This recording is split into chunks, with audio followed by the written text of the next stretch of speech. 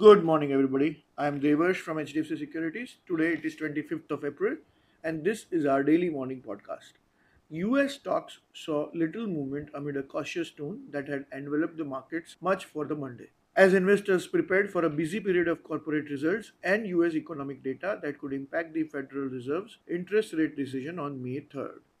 So far, US corporate earnings this quarter have fared better than expectations. 53% of the companies in the broader index have beat the consensus estimates. Asia Pacific markets are largely lower on Tuesday morning, following a similar session on Wall Street as investors look ahead to big technology earnings later this week. Back home, Nifty bounced up on April 24th after a flat close on the previous three sessions. At the close, Nifty was up 0.68% or 119.4 points at 17,743.4. Nifty rose smartly post noon session after breaking out from a minor consolidation.